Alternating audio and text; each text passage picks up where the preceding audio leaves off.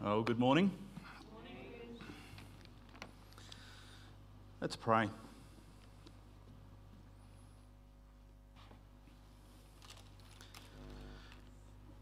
Lord, we're grateful that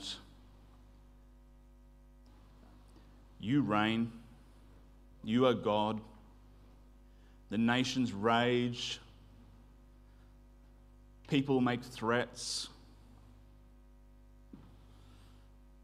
Our wisdom, we heap up on itself thinking that that will be enough, that we can solve, that we can decide, and you laugh at the wisdom of men. We thank you that from the beginning of time to the end of all that is known on this earth, you reign over every moment. That your plans and your purposes will never be thwarted. They will never be pulled down. They will never be frustrated. So help us to rest this morning in the peace that comes through Jesus Christ. We hold onto him this morning as our King and our Lord. And yet for those who are in the midst of this strife, we think of the brothers and sisters in Ukraine, in Russia, in the neighboring countries that surround this turmoil, this war. This morning we call out to you on behalf of them. Lord, have mercy, we pray.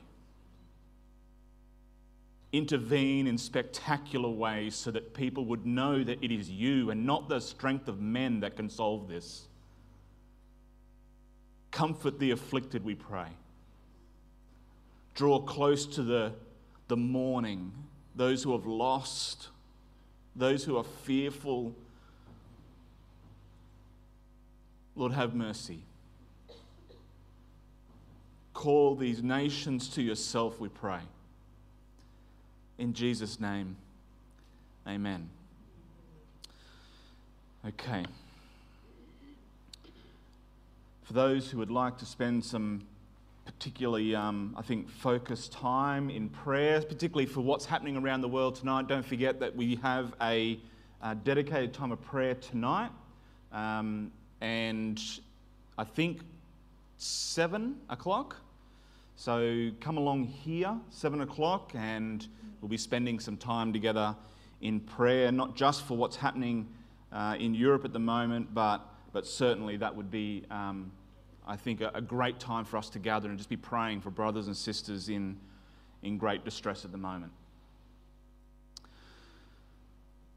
I think as a quick reminder of where we're up to in this series as we're moving through it in 1 Corinthians, just if you're visiting with us, welcome. We're just a few weeks into what is going to be a lengthy series, and it'll take us a good portion of the year to move through this letter of 1 Corinthians. So if you have your Bible, please, now's a great time. If you haven't already had it out, to get it out. If you're using your phone or an iPad, turn off all the other notifications, things that can distract you, and just focus in on your app for 1 Corinthians. And after a somewhat surprising beginning to this letter, a somewhat surprising encouragement in the opening paragraphs of this letter, Paul suddenly moves towards helping the Corinthians to find their identity and their security in the message of the gospel. That is Paul's recurring theme in all of his letters, but certainly it is here. So rather than a whole host of other things that had crept into the life and the practice of the church there, Paul wants to redirect their attention, he wants to redirect our attention into the security and the identity that we find in the message of the gospel. The first real concern that Paul turns his attention to is that the Corinthians, if you were here last week, the Corinthians had diverted their attention to a misplaced identity. Their identity was being wrapped up and found in who it was that they elevated, which personalities in the early church did they align themselves with? So remember, some of them said, hey, I'm a Paul guy. I really like Paul. He's my man. And others said, no, Apollos. And others said, no, Peter. And there was always those people that are like, well, I'm going to beat everyone. I'm Jesus, right? I'm going to do that.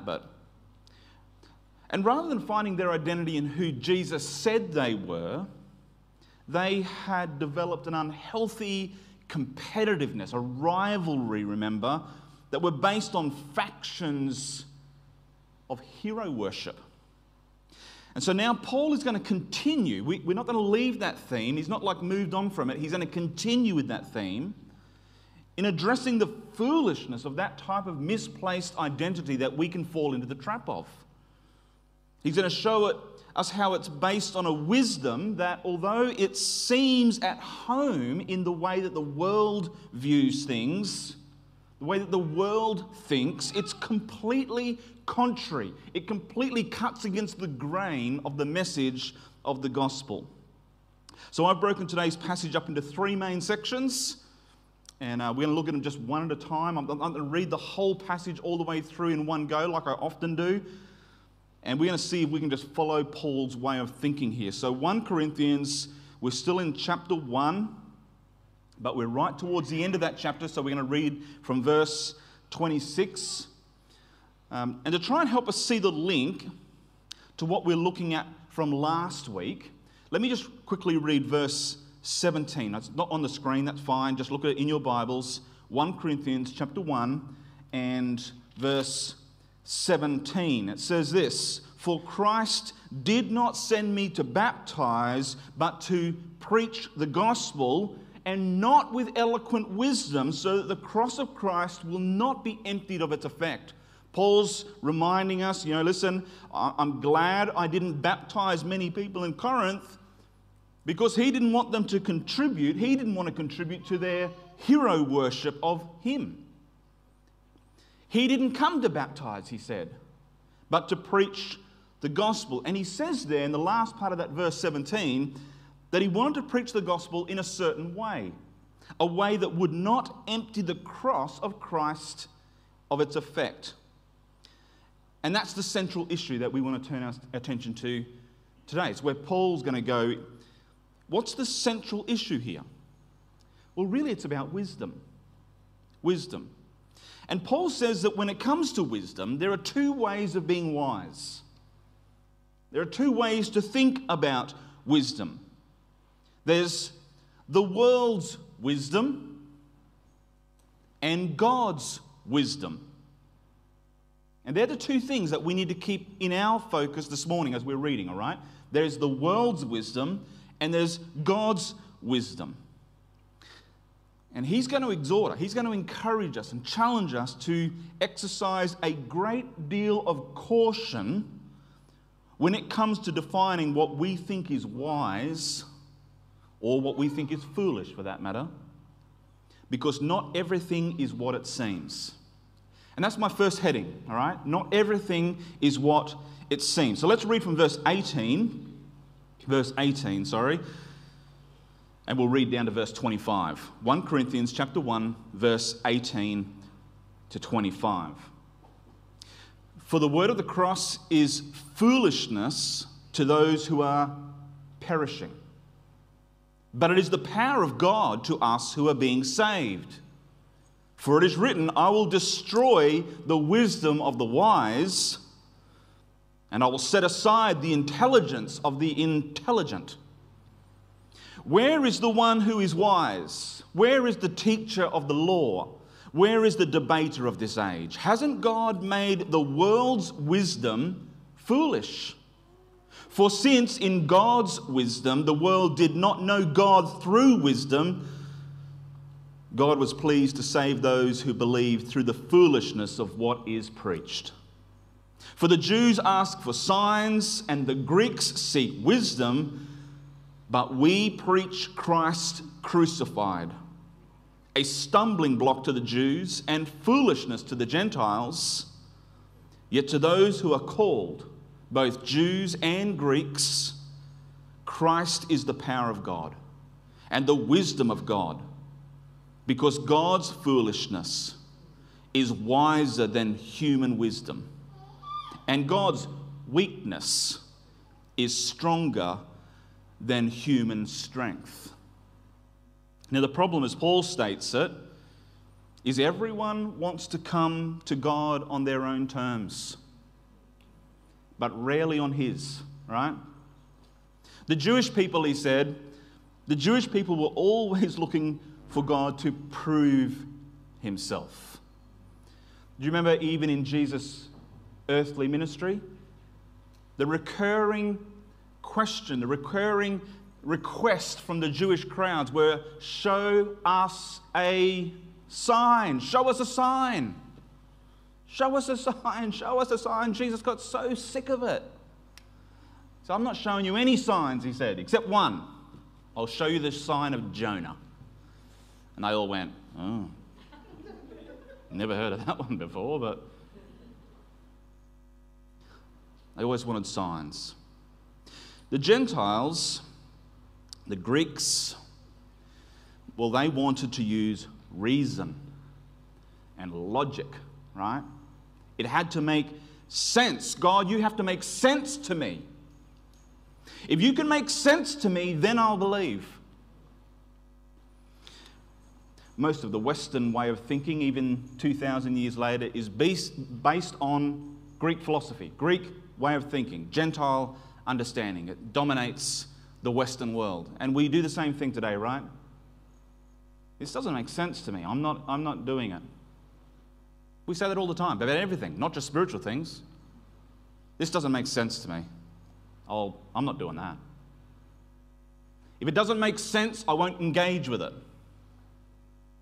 So many of us think about God like that. So much of the world thinks about God like that. But the gospel undermines all of our natural ways of trying to make God into a performing monkey.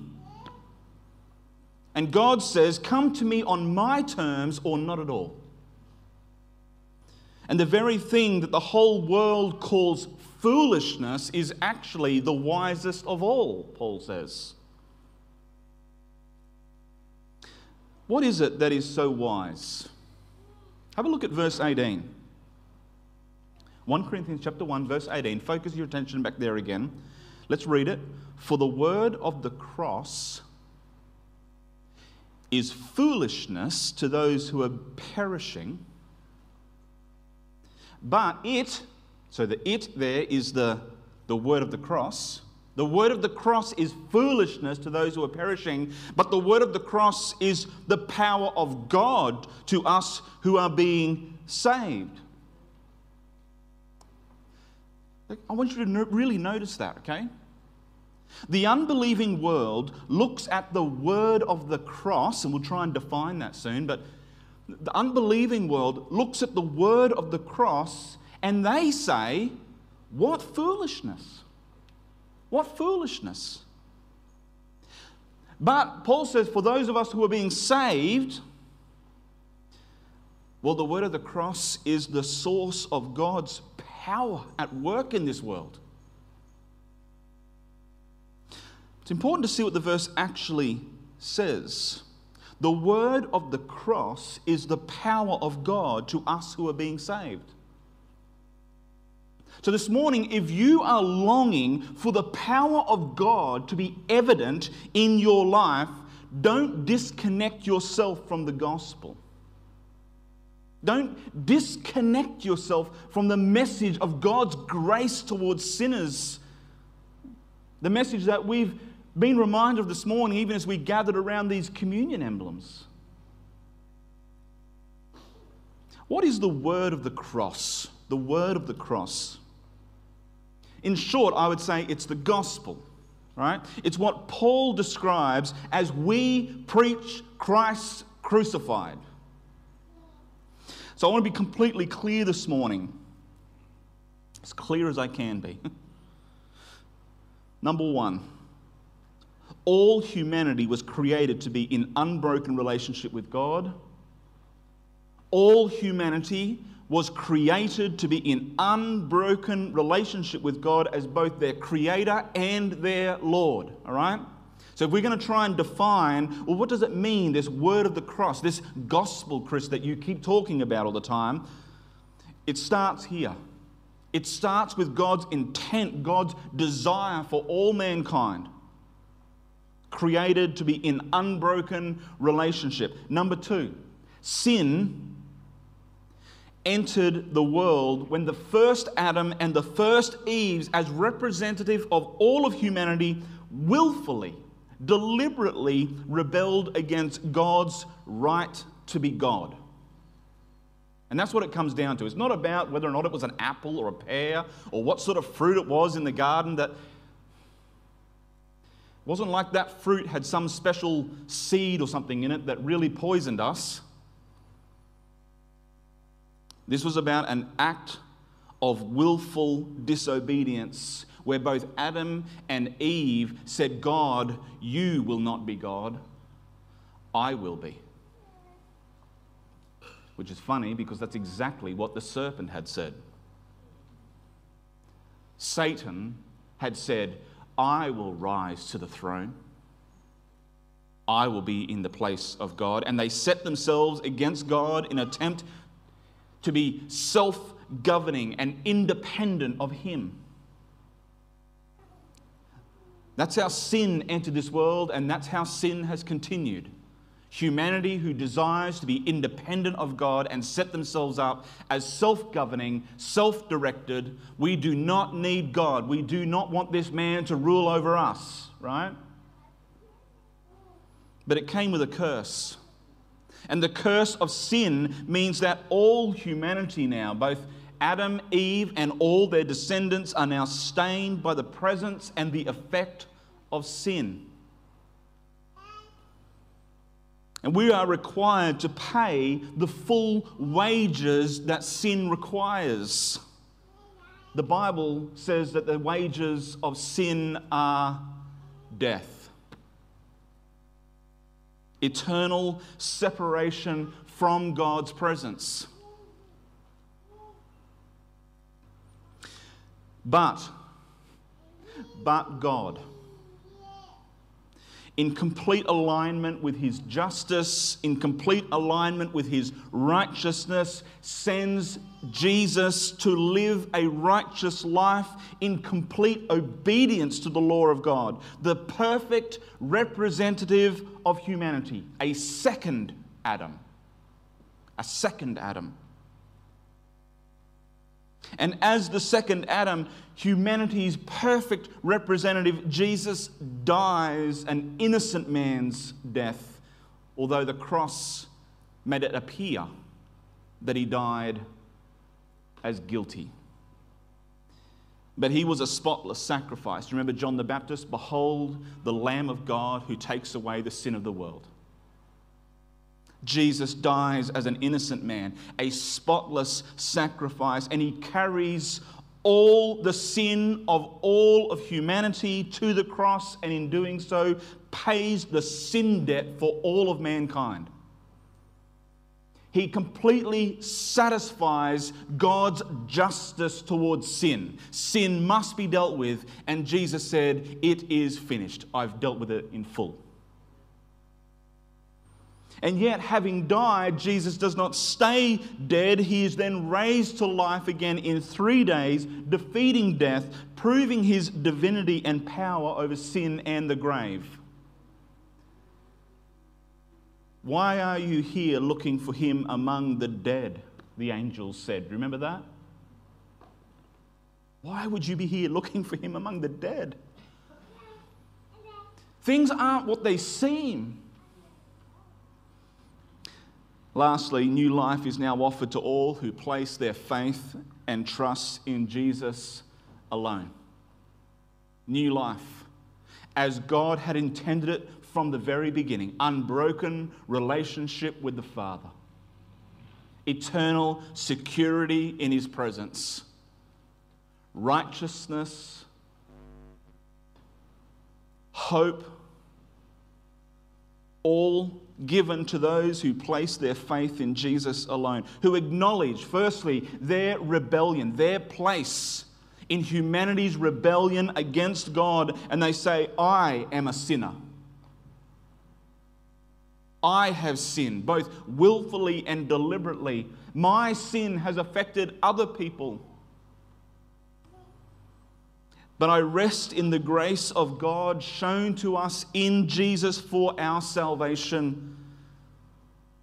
And we stand before God. This is the most unbelievable part, I think, of the entire gospel. That God looks at me in all my ongoing broken, and not just broken as if that's a passive thing, like, oh, the cup got broken. That's what happens when you say to the kids, what happened here? I don't know. It just broke. Really. The glass was just sitting there and it just exploded all on its own. And sometimes we talk about our own sin like that. We say, oh, we're just broken. We forget that we have a very active part in that. But in Christ, the Father looks at you and he sees the righteousness of his Son. He calls you a co-heir with Christ, a living hope, righteous as his Son Jesus, and not on our merit, not on our deserving, not because we've earned our way into that position, but all because Jesus gave over all of his righteousness to us, even as he absorbed and took all our sin from us.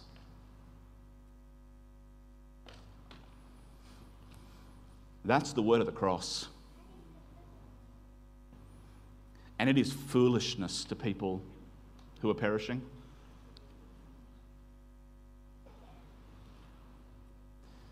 They either say, well, God needs to prove himself.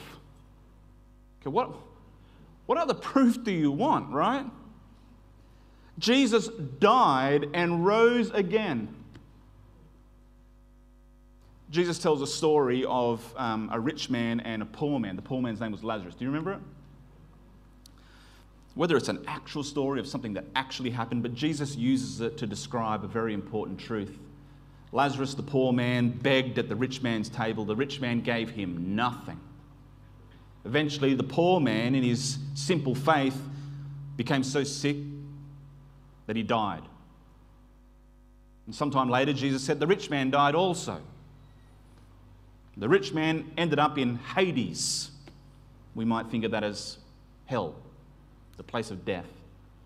And he looked across a great gulf, a great divide, and he could see the poor man, Lazarus, standing with Abram, an image of God's chosen people. And the rich man was in torment, it said. And he longed for Lazarus to be sent across this great divide and just bring him even just one drop of water to cool his tongue, he said. Jesus said it's impossible. No one can come from that place to here. And then something very interesting. The rich man says, okay, well, if I can't escape my torment, please at least send my ghost, my spirit, back to the world to warn my brothers that they too might not end up here. And Jesus said, even if a man raised from the dead, they will still not believe. Jesus said that while he was still alive, in full knowledge of the state of unbelief of people in their sin. They look at it and they say, what foolishness, God dying on a cross? Or others say it makes no sense. It doesn't make sense to me. Paul's warning is this: it's not what it seems. It seems like foolishness, but in fact, the word of the cross is the power of God at work in this world. The bottom line is this: sinners can't save themselves. We can't save ourselves. We require a Savior. And that Savior is Jesus. I'm not going to assume anything of anybody who's walked through the door this morning or watching on a live stream. So let me try and make this very clear. You require a Savior. So do I. Jesus died for your sins. Jesus rose again to give you new life. No one comes to the Father except through Jesus. We are saved by grace and grace alone. It is a gift. It comes through faith. It doesn't come from us. We cannot stand before God and boast. We cannot stand before God one day and say, well, God, I'm really glad that you paid attention to me long enough to see all my good things. I pulled myself up by my bootstraps and I got here by hard work. You can't do that. And that message is foolishness to those who are perishing. But remember, not everything is what it seems. That message is the power of God to those who are being saved. And so it leads us to finding our confidence in the gospel and not ourselves.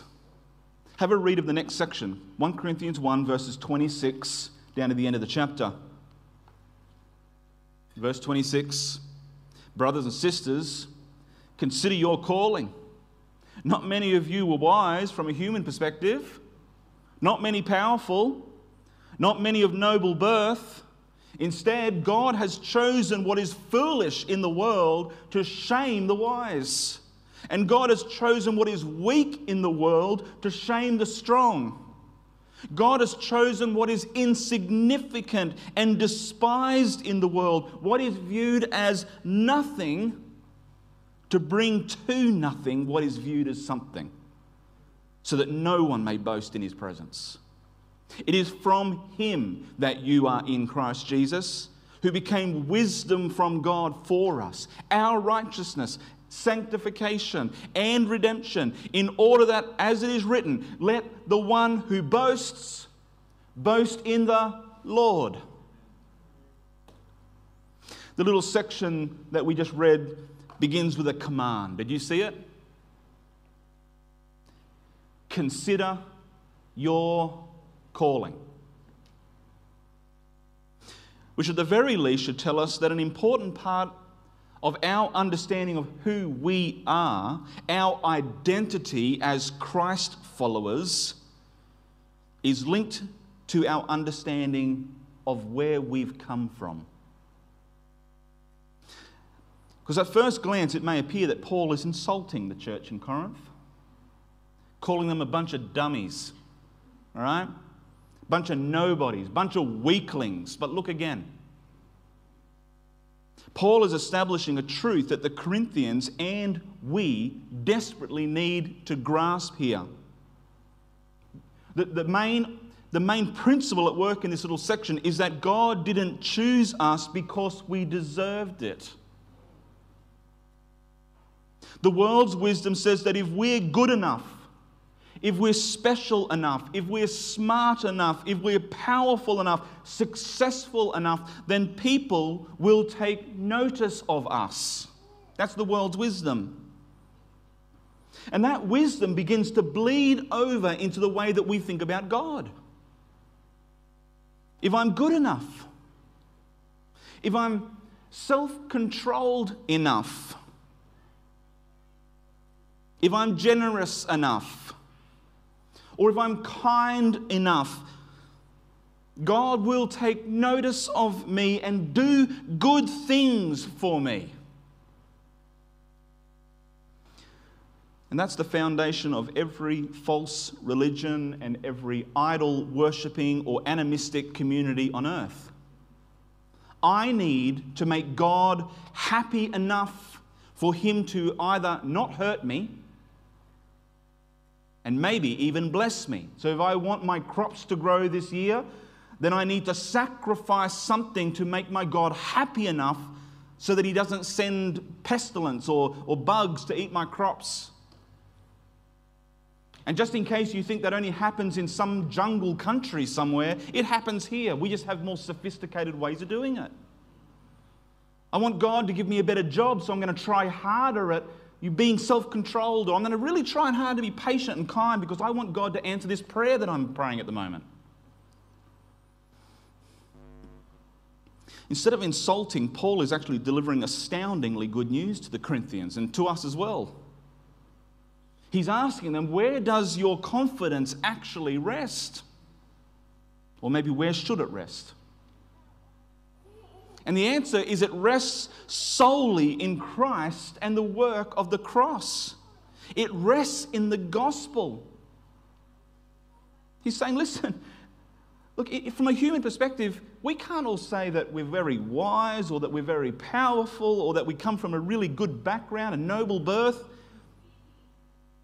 And yet God looks past all of those things because it doesn't rest on that. It rests on what He did.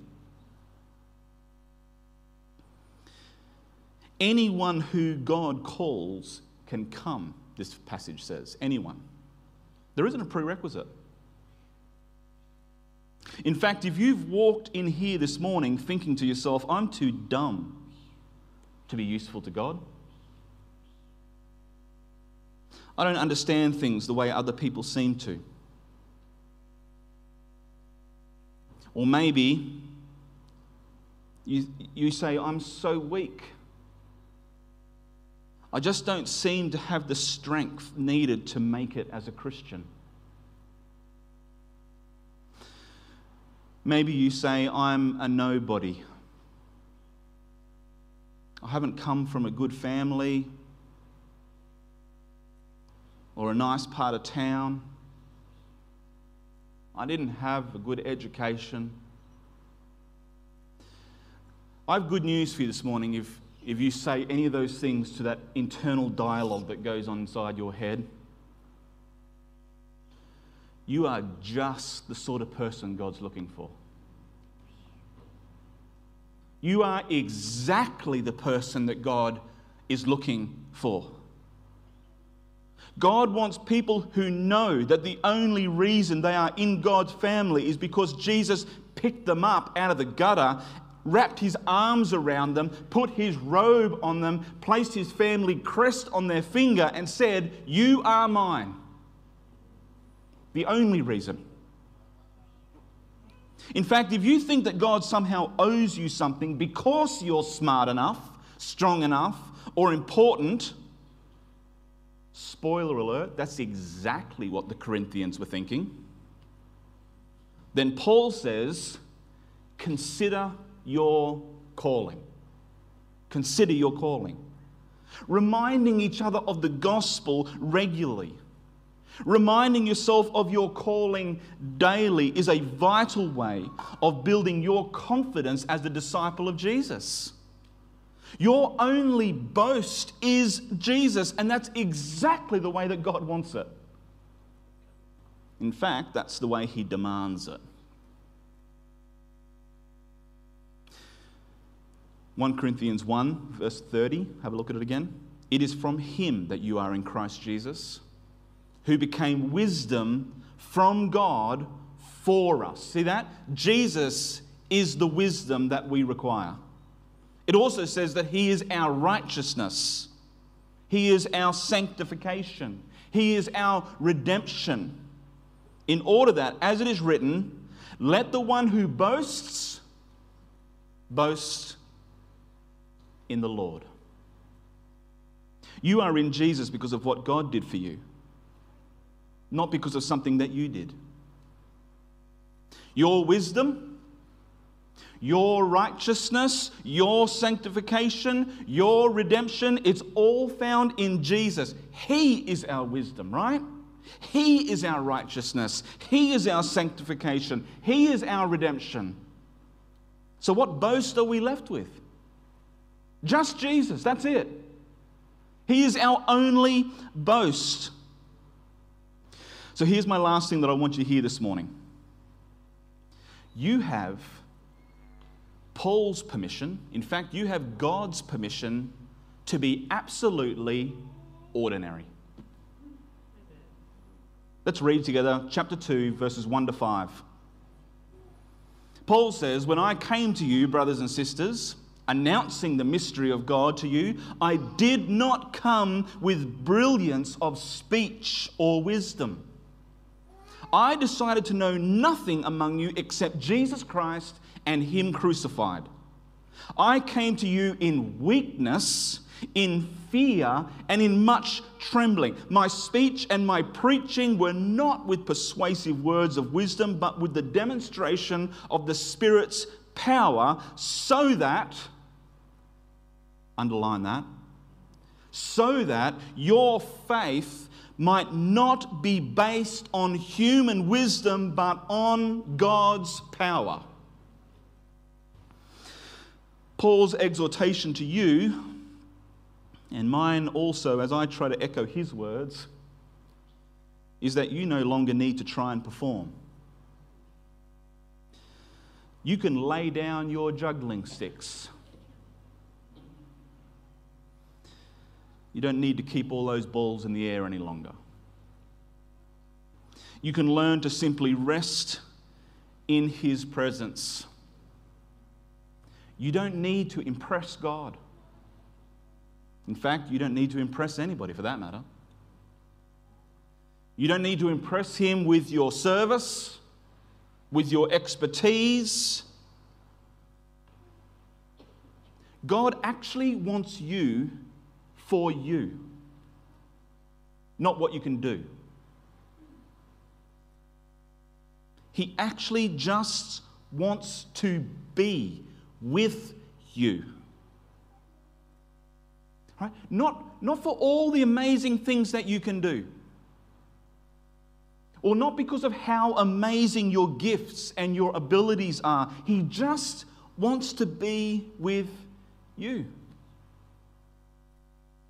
You have permission to be ordinary. In fact, the more ordinary you are, the better. When we try to make ourselves seem more put together than we actually are, we don't actually make Jesus look good. In fact, we just make ourselves look good. But really ordinary people, and when I say ordinary, I really mean ordinary, the sort of way that we Australians use the word. Because there's an ordinary way of using the word ordinary.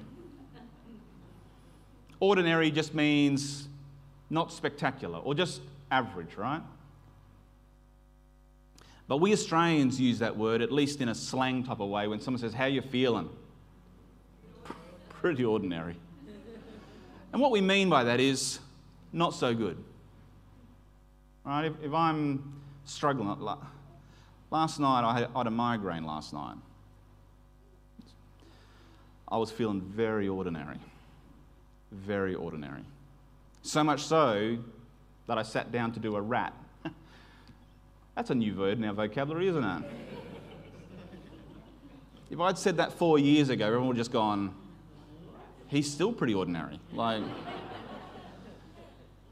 I was like, man, I hope I'm not getting real sick with this COVID thing or something, but it was clear.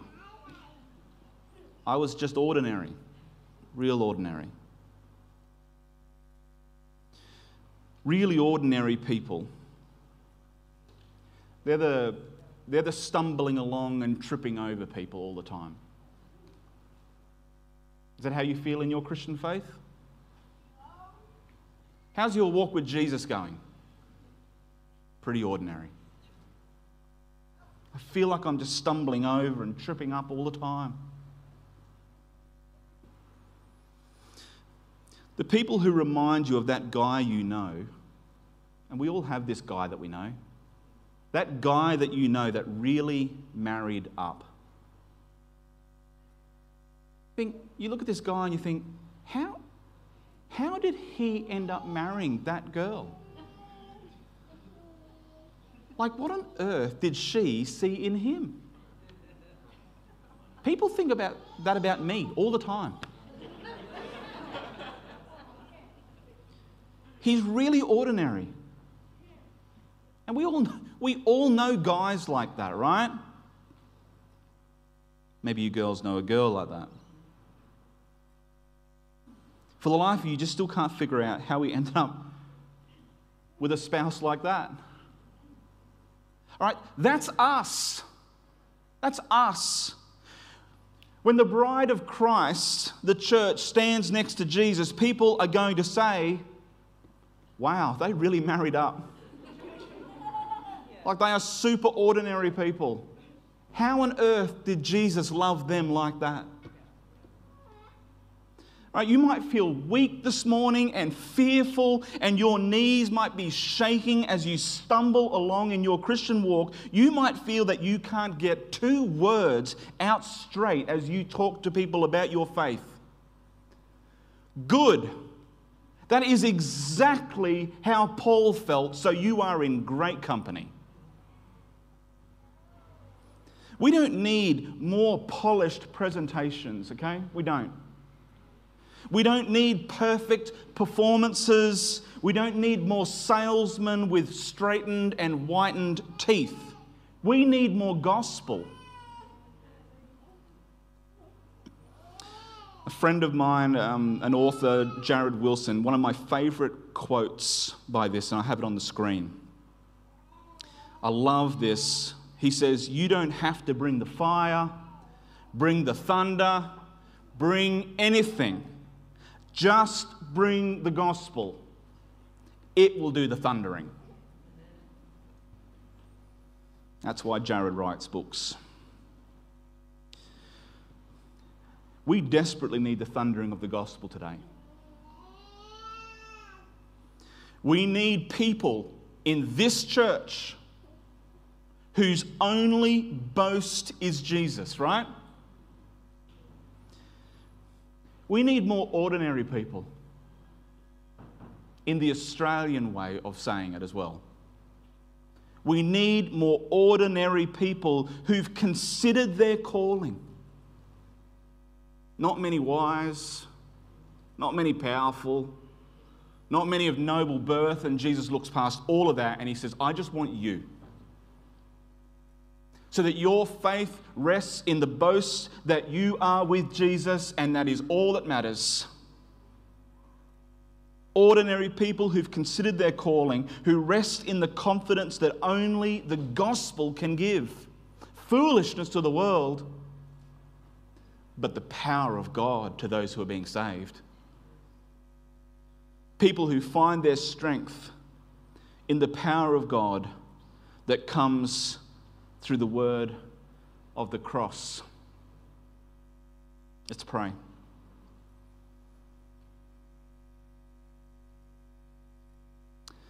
God, when you say that your foolishness is smarter than our wisdom, it's not that you're saying that you are foolish, but even the things that we look at and don't understand about you, even that's greater and more powerful and more magnificent than anything that we could ever think.